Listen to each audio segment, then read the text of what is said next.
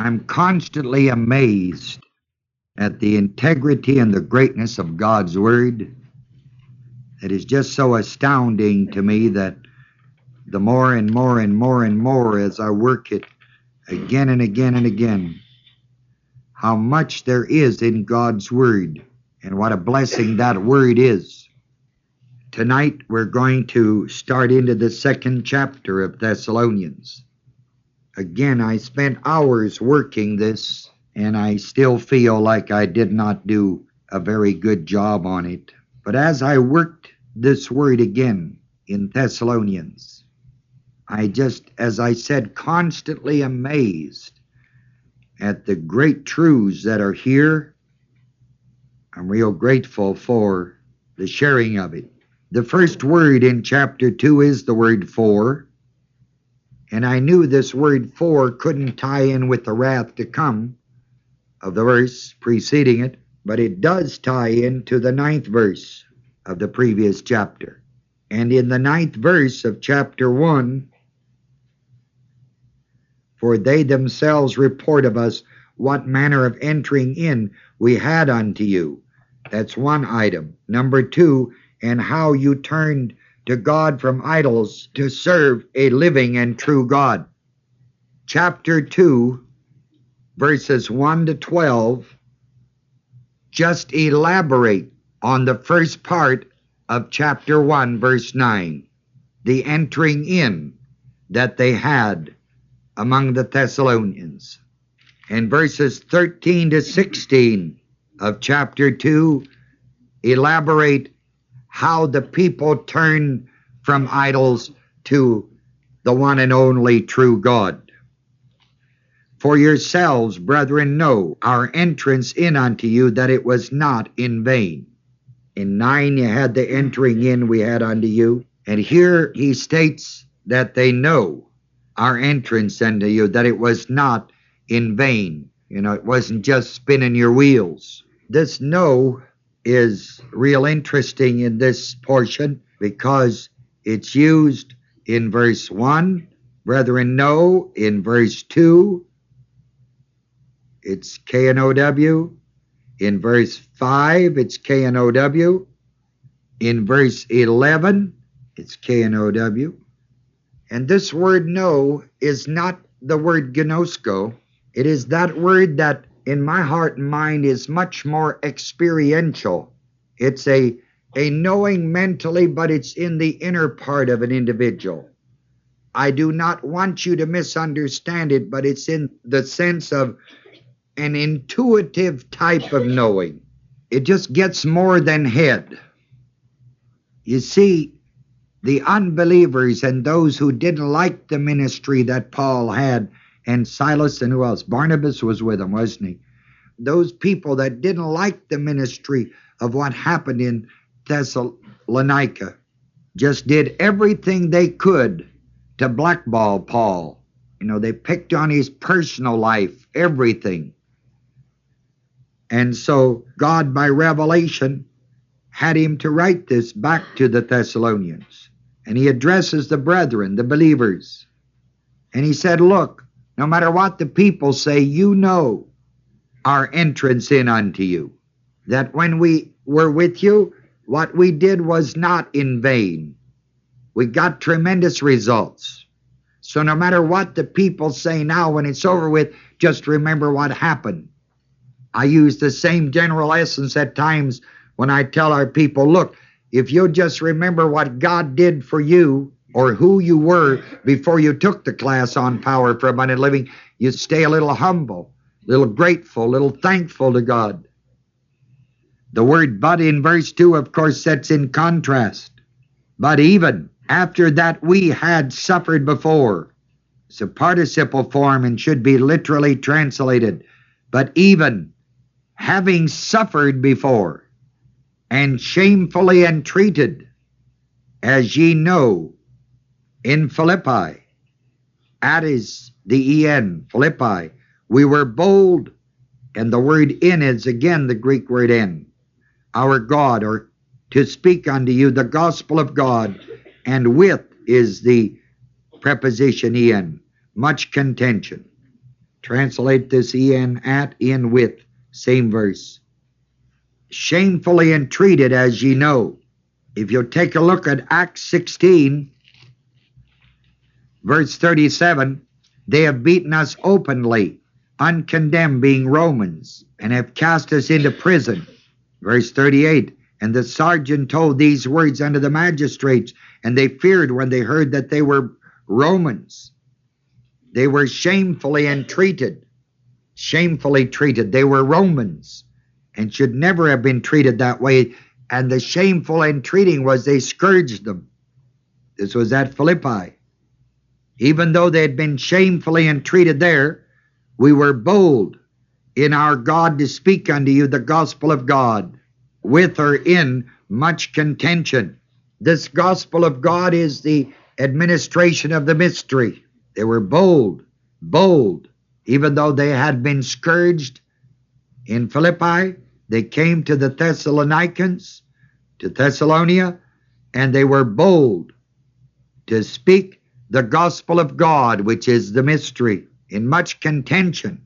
This much contention, the word contention, is the word that is used when they did the Olympic Games, and they were competing. A lot of athletes competing. And as I see this verse, they spake unto you the gospel of God in much contention. There was a lot of opposition to the word. A lot of people that were playing games. That's why the boldness has to be there. There were many people there that contended against it and said, look, Paul, you're crazier than a lunatic. You know, after all, we studied this, we've done this. That's where the contention came in. For our exhortation, verse 3, was not of deceit, nor of uncleanness, nor in guile. The thing that they were accusing Paul of is that he was deceitful and that he was doing this thing from a impure action, uncleanness, and that he was really tricky, sly. And he reminds the brethren that the exhortation was not of deceit, nor of uncleanness, nor in guile. The word exhortation basically is for our calling aside.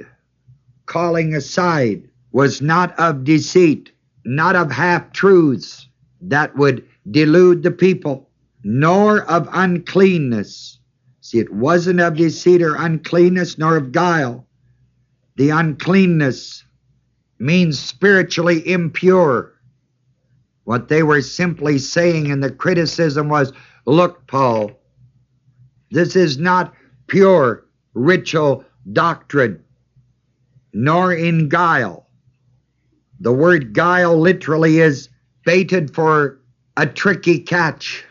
For his calling people aside was not to present half-truths that would delude them, nor was it spiritually impure, and he wasn't baiting them to trick them into another religious trip. But in contrast, verse 4, as we were allowed of God to be entrusted with, that's the Greek form, to be entrusted with the gospel, which is called the gospel of God in verse 2, which is the administration of the mystery. Even so we speak, not as pleasing what? Men, but God, who trieth our hearts. See, the accusation about trying to deceive people was just a bunch of baloney, because that gospel that he was entrusted with, he spoke not to please men, but God, who proves people's hearts.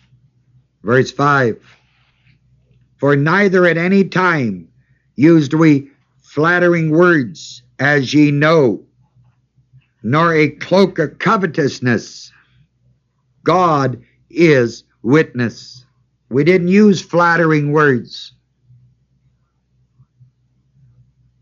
nor a cloak. The cloak is a pretense. What they were accusing Paul of, the unbelievers, was that he was doing this for himself, that he was indicating he was so spiritually interested in the people, but really he was interested in himself. That's covetousness here, the word. He didn't use flattering words, as you know, nor a pretense of covetousness. What they were saying was that this fellow Paul, he says, well, look, I have greater light on God's word than any of the rest of you. And he's saying, well, I got the only right interpretation.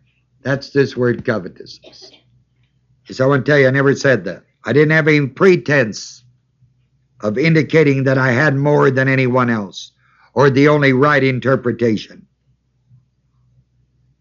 He ends up, God is witness. Goes right back to the bar of God. Is there any question about it? Verse 6, nor of men sought we what? Glory. Neither of you, nor yet of others, when we might have been burdensome as the apostles of Christ. Here's another tremendous verse. Nor of men sought we glory. What men? Neither of you, what you? Nor yet of others, what others? 3 different categories in here. He didn't use the flattering words or the pretense of men. Those men in that area that were very influential. Or of you, the brethren. The others have to be other men of God. We did not seek glory of you or of others, nor of men sought we glory, neither of you nor of others, when we might have been burdensome as the apostles of Christ. The text, I think, literally should read, when we might have used the authority of our position. Paul was always very careful in his walk, never to use his position or the authority that that position would require or should require, and holding this over the heads of people. And yet we all know the labor is worthy of his hire. That's all I know about the men in verse 6, or the you or the others. I thought again as I worked the word, when the critics took a crack at Paul, I was thinking of people throwing torches, fires at a man like Paul. It only lights up the grandeur of the tremendous man he really was. He didn't seek men's glory. He didn't seek the glory of those people there, nor yet of other apostles or prophets, whatever they may have been. Verse 7. But we were gentle among you, even as a nurse cherishes her children. Perhaps I ought to just refresh your memory to tell you that all through the church epistles, whenever the local believer group grew big enough that the abundant sharing was there, Paul lived off of it when there were enough believers. And when there were not enough believers where he could handle it that way, then he still made his saddles, did everything else necessary. In other words, he lived off of the abundant sharing of the believers when there were enough believers. And here in this particular verse now, he says, we were gentle among you, even as a nurse cherishes her children. First of all, the nurse didn't have the children. So I knew we had to work that. And an interesting thing, of course, is this whole great section through here, but I have a piece of work here that is on the Thessalonian epistles, and I think I'll just read you a section here that deals with this verse. And if you are not as confused as I am when I finish, well, let's pray for each other. But this is the kind of stuff I'm going to read you now that men come up with, that when you finally finish with it, you really don't know whether you're right or whether you're wrong or indifferent. This "we were gentle in the midst of you" succinctly depicts the nature of their conduct at Thessalonica. The words at once confront us with what Morris well calls a first-class textual problem. Instead of gentle, E-P-I-O-I, many manuscripts read babes, N-E-P-I-O-I. Since the preceding word, E-G-E-N-E-T-H-E-M-E-N, ends with the letter N, it is easy to see how these two readings, differing only by the absence or presence of an initial N, may have arisen. If epioi was the original reading, then N-E-P-I-O-I may be accounted for as due to some scribe's accidental repetition of the N of the preceding word. If N-E-P-I-O-I was the original, the second N may have been omitted by an oversight. That either reading was produced by a deliberate change on the part of a scribe is possible, but less probable. In favor of the reading babes, N-E-P-I-O-I, is the fact that it is supported by the weight and diversity of the manuscript evidence, as well as a wide variety of versions and church fathers. This reading has won the support of many scholars. In their Greek text, Westcott and Hort use it without even indicating the alternative reading in the margin. Lattey, L-A-T-T-E-Y, quite literally renders, quote, "But we became babes in the midst of you," end of quote. While Williams has, quote, "Instead we were little children among you," end of quote. Way paraphrases, quote, "Oh no, but I was unassuming like one of yourselves," end of quote. Several considerations are urged in support of this striking reading. It is held that after the noun apostles, just before the noun babes, is more likely than an adjective. Also that babes fits it better with "in the midst of you" immediately after. It is pointed out that the word for babes occurs 14 times elsewhere in the New Testament, 10 times in Paul's writings, while gentle occurs only once. Thus, N-E-P-I-O-I, babes, is held to be the more characteristic of Paul.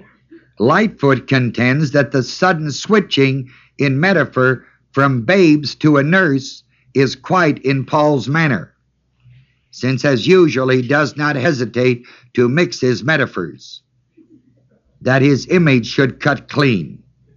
It is here that this reading fits in with the preceding verse, where Paul defends himself not against the charge of harshness, but of self-seeking.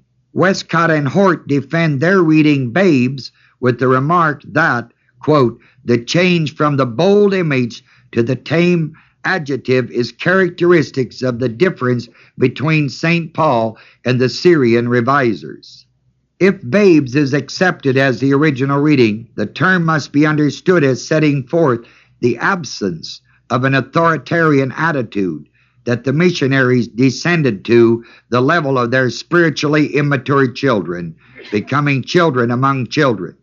Thus Augustine spoke of it as baby language to those who were still babes in the faith. Bicknell supports the reading with the remark, quote, "The idea is the condescension of the true Christian pastor who is willing to put himself on the level of others, which is the essence of sympathy," end of quote. But significant arguments are advanced in favor of the reading gentle. In the immediate context, gentle is certainly the most appropriate antithesis to Paul's disclaimer concerning his apostolic authority and dignity. This reading also forms the proper contrast to the slanders which Paul repudiates in verses 5 and 6. For Paul to speak of the writers in the same sentence as babes and a nursing mother is confusion. Babes is incongruous with nurse, for it exactly reverses the figure.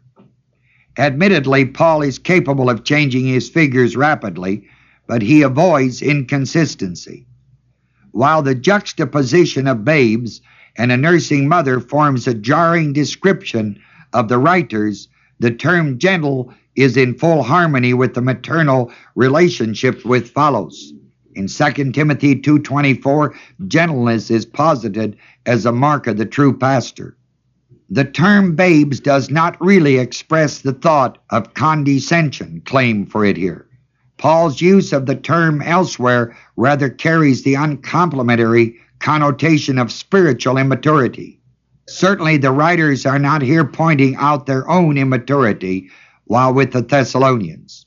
It should be noted that Paul never applies the term babe to himself, but rather to his converts who have not yet matured. The term babes is certainly more common in Paul's writing than the adjective gentle, yet that fact does not prove that he wrote babes here. It may rather be argued that the known habit of scribes to change an unfamiliar word into a familiar word points rather to the unfamiliar adjective as the original reading here. In 2 Timothy 2:24, the correct reading is certainly epioi, gentle. Yet Metzger points out that more than one scribe succumbed to the temptation to substitute the more familiar word, nepioi, babes, for the true text, epioi. It is true that the preponderance of the manuscript evidence is for nepioi, babes, which once introduced into the text would be favored by subsequent scribes, since it can be interpreted to make good sense. Adonai thinks that this is an instance of how the best manuscripts may sometimes be demonstrably wrong. Metzger, who makes a tentative decision in favor of epioi, sanctions the dictum of Daniel Mace that no manuscript is so old as common sense. With the notable exception of Westcott and Hort, epioi gentle is favored by most modern editors of the Greek text. It is also the reading accepted by the majority of commentators and modern English versions. Admittedly, the reading remains doubtful, but we accept this as more probably the original. And then he keeps going on for a couple of other pages. You see, that's the kind of confusion you run into. You can read all that stuff, and when you're all through, your head's still going in circles and you still don't know anything about God's Word. In a foundational class, I teach you that the individual word has to fit with the rest of the words, right? And all those other things. If you apply those principles here, you never get so confused. He has just told us in verse 6 that he had the authority, the burdensome. He had that authority. He could have set forth his authority, but the opposite of setting forth a man's authority would never be a babe, a little baby. The opposite of that authority would have to be sweetness, tenderness, love, and therefore just by sheer context, you'd have to know it has to be gentle. Golly, why they can get in such fantastic hullabaloo of confusion. And that's just the way this stuff always goes. They just never come to the simplicity and the integrity and the accuracy of the greatness of that word. Ever learning, never able. I didn't have time to check all the Aramaic stuff. I wish I knew Aramaic as well as I knew Greek. And if there were more concordances and analytical stuff to work at. But you know good and well that a nurse, it's not her children. I don't know what's lost here, but I know the essence is we were gentle among you, even as a nursing mother cherishes her children. That makes sense.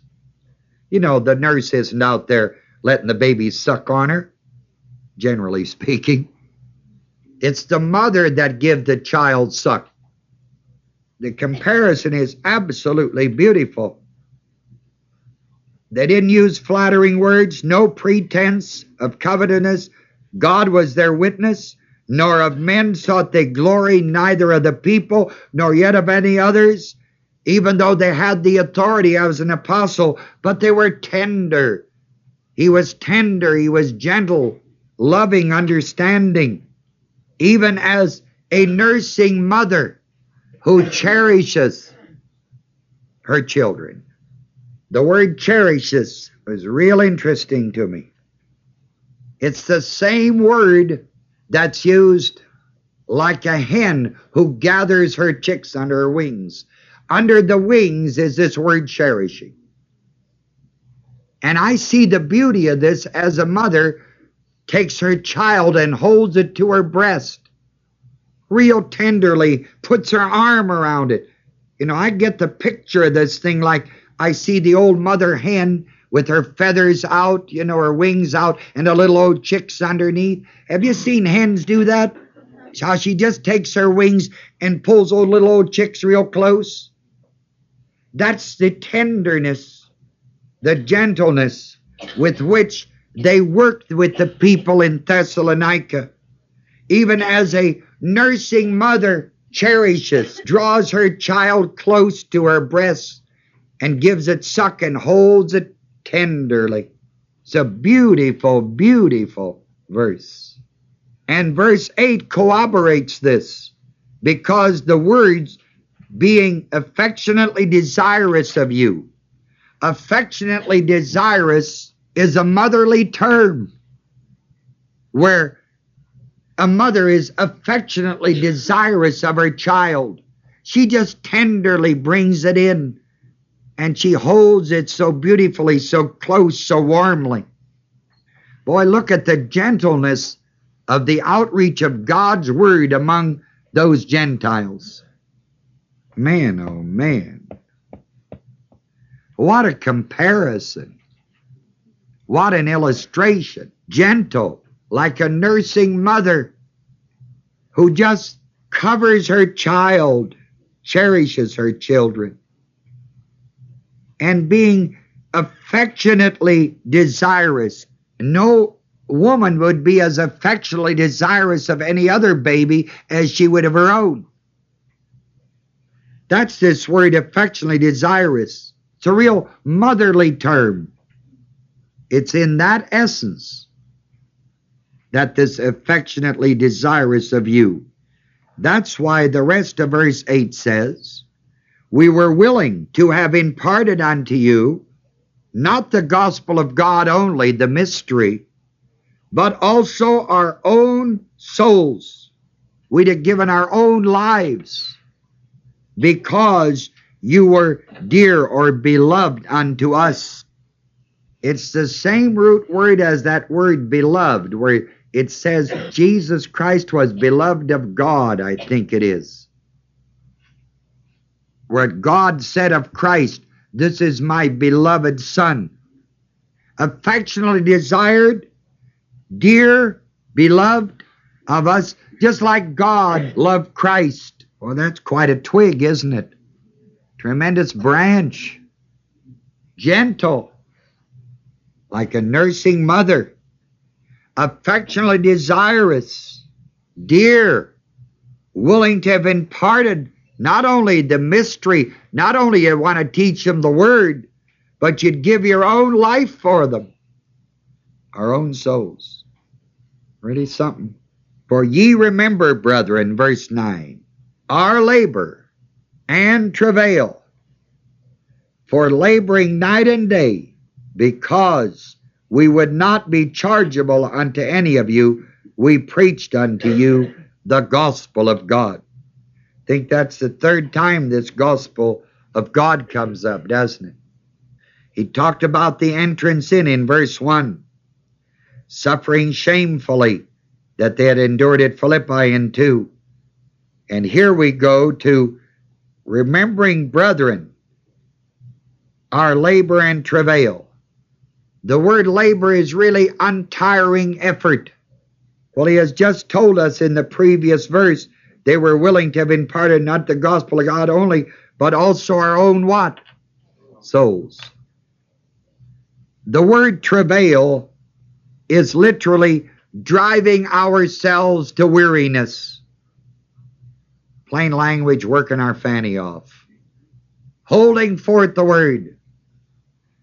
You remember, brethren, our untiring effort, driving ourselves even to the point of weariness, for laboring, working, night and what? Day. Night and day.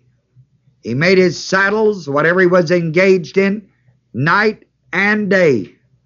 In other words, he worked at his job to get his money, then he'd hold forth the word in an untiring effort, driving himself even to where he was just dog-tired.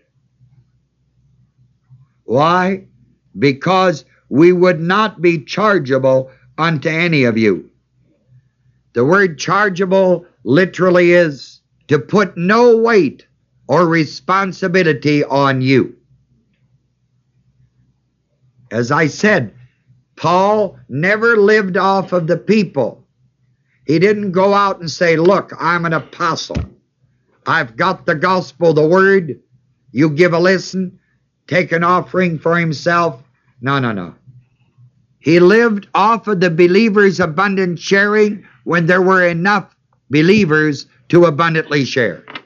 And you have other documentation in the word to substantiate that. He just wouldn't be chargeable to any of you. We preached unto you the gospel of what? There it is again. My goodness. This word preached is the word proclaimed, the word caruso. I'd like to take that word caruso and put a thought in your mind and keep checking it as you go along through the word in the years to come. The word caruso, if I understand the usage of this, it's like the herald who has that big old long trumpet who announces the coming event. I think in Mohammedanism, it's still the fellow that gets that big long trumpet out and he calls them to the hours of prayer. That instrument, that's caruso. You know, beep, beep, beep, beep, beep, beep, beep, beep. And they all come out. That's caruso. Always think of it in the form of the Kentucky Derby or a horse race. They come out and they blow the horn, then the horses come out and they run the race. The word caruso, with my understanding of the word, I believe, is more like witnessing. In other words, just telling it as it is. Just giving the greatness of it rather than teaching it in detail. It's like as if you went in and you witnessed to what God did for you. That's caruso. Now, when you start breaking down that witness into different categories, that's teaching. And that's a different word than caruso. We preached unto you the gospel of God. You see, if you go into a new area to get people saved, like here in Thessalonica, they came in to bring the greatness of this mystery and the new birth. You don't teach the detail of it. You just witness to the truth of it and get people born again of God's Spirit. Then as they mature, as they grow up, then you start teaching them. It's just like a baby. You first got to have the birth to have the baby. And then you give it milk, you nurture it, you take good care of it, gentle with it. Then as it gets older, you teach it to say mama and papa, and then you teach it to speak. That second part is the teaching. The first part is the witness. That's this word caruso. You understand? Boy, isn't that a tremendous thing? For ye remember, brethren, our untiring effort, driving ourselves even to weariness, working night and day, because we would put no weight or responsibility on you, preached unto you the gospel of God. You see, you don't put a responsibility on a little baby. Let the baby grow up. Then you say, look, John, go gather the wood or something. Mow the grass. You don't do it to a little baby. Boy, you see, this whole thing just fits so beautifully. When you see the greatness of the gentleness there and all of the great truths that we have set here before you. Now, verse 10 corroborates it further, where it says, ye are witnesses. You witnessed it. You saw our witnessing, the caruso, and God did. That settles it. Now, 3 words. How holily and justly and unblameably we behaved ourselves among you that believe, or who believe. The word holily is the word devoutly. It isn't a holier than thou thing. That isn't at all what it's here. Devoutly, I don't know any other way to explain it. I can't think of another synonym in my mind. You look the part or something. You see, you could teach the word and be silly regarding it. You understand that? This is just he wasn't silly with the word. He devoutly. That's what he's saying. Holily, devoutly, and justly. The word justly here is righteously. And as I worked it down, it literally means with right conduct. And unblameably is that he believed and lived the word, the gospel. They carusoed the gospel of God. He just shared it. He didn't explain every little detail. He just shared the greatness of it. And they were witnesses to it, God. How that he devoutly and with right conduct believed, and he lived the gospel. It burned in his soul. Behaved ourselves among you that believe. Verse 11. As ye know, there it is again, how we exhorted and comforted and charged every one of you as a father doth his what? Now look at it. Tremendous. Gentle. All of that. And here we come, as a father doth his children. Previously a mother nursing her child. Now the father. Again, the word exhorted here is called aside, like in verse 3. Ye know how we called you aside, exhorted. This was the nature of his ministry. Comforted was the element. The word comforted here is soothingly and encouragingly. That was the element. Soothing, encouraging. I sometimes think if I had to put the verses in, I'd have started verse 12 with the word and of verse 11. Because here you're given the aim. You see, the exhorting or the calling aside is the nature of the witnessing and the holding forth of God's word. The element was the soothing and the encouraging. Now the aim is, and charged every one of you. The word charged is testified to. Maturamai is the Greek word. Testified to, and testified each one of you, as a father does his children, as each one of you testified, each one of you, as a father does his what? Children. Does a father deal with every child? Definitely. That's this, each one. It is personal, eyeball to eyeball. Sure, you can witness to 100 people. But when you get to the accuracy of Thessalonians again, it comes right down to each one win one. charged each one of you, each one, as a father doth his children. That's the aim. And here comes the teaching part. As a father deals with each child, that ye would walk worthy of God, who hath called you unto his kingdom and glory. As a father teaching with patience, with instruction to each one of his children. The word that in verse 12 is with a view toward. That's why a father does this. With a view toward your walk. With a view toward your walk. Worthy of God. This worthy walk, or the walk worthy, is the balanced or the right walk. It's a balanced walk. It's the balanced or the right on walk. That ye would have a balanced walk or a right on walk for God. The word hath is scratched. God who called you. God who what?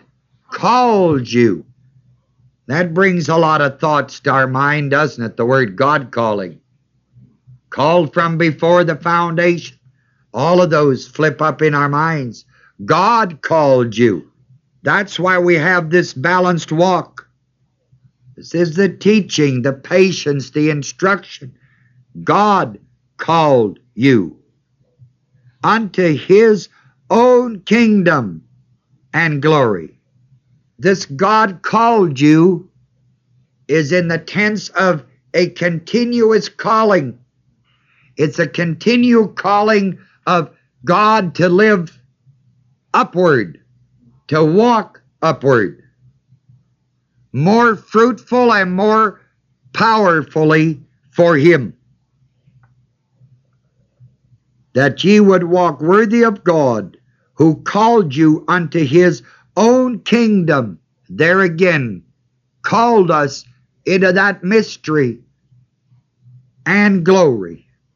And this is just the continual calling upwards, that we can live more fruitfully today than yesterday, more powerfully for him today than yesterday. You see the great teaching, the great patience, the great instruction that a father hath for his children. Just continually he's their father. And continually he will teach that son more. What for? That that son may continue to grow up and to live more beautifully, more fruitfully, be a more wonderful son, more powerfully as a son. That's exactly the truth of the church. That's how God works with his people when there are men of God who gently, yet firmly, but with great love and great knowledge, keep ministering to God's people.